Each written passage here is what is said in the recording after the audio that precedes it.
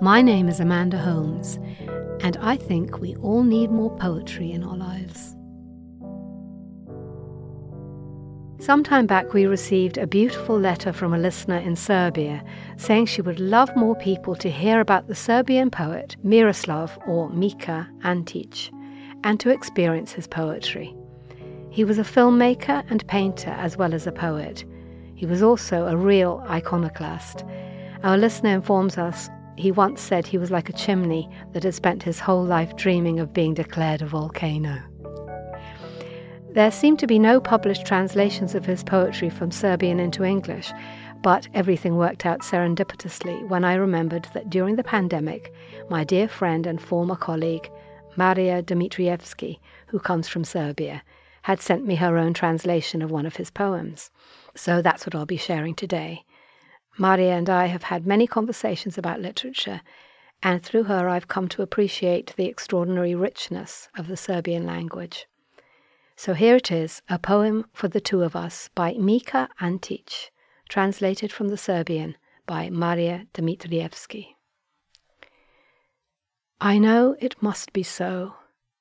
The two of us have never met, although we keep looking for each other, for her happiness as well as mine. Drunken rain whips and strikes, wind pulls willow's hair out. Where am I going? Which town should I stop by? The day is spilled over the opaque fields. I'm dragging two empty eyes around the world, staring into faces of passers-by. Who should I ask, hungry and wet, why have we never met? Or has it happened yet? Missed a step. Maybe she came right next to me, but I, bitter, stopped by a pub, and she, not knowingly, passed me by. I don't know. We've roamed the world with equal mad longing, and we've missed each other by a step. Yes, it must have been like that.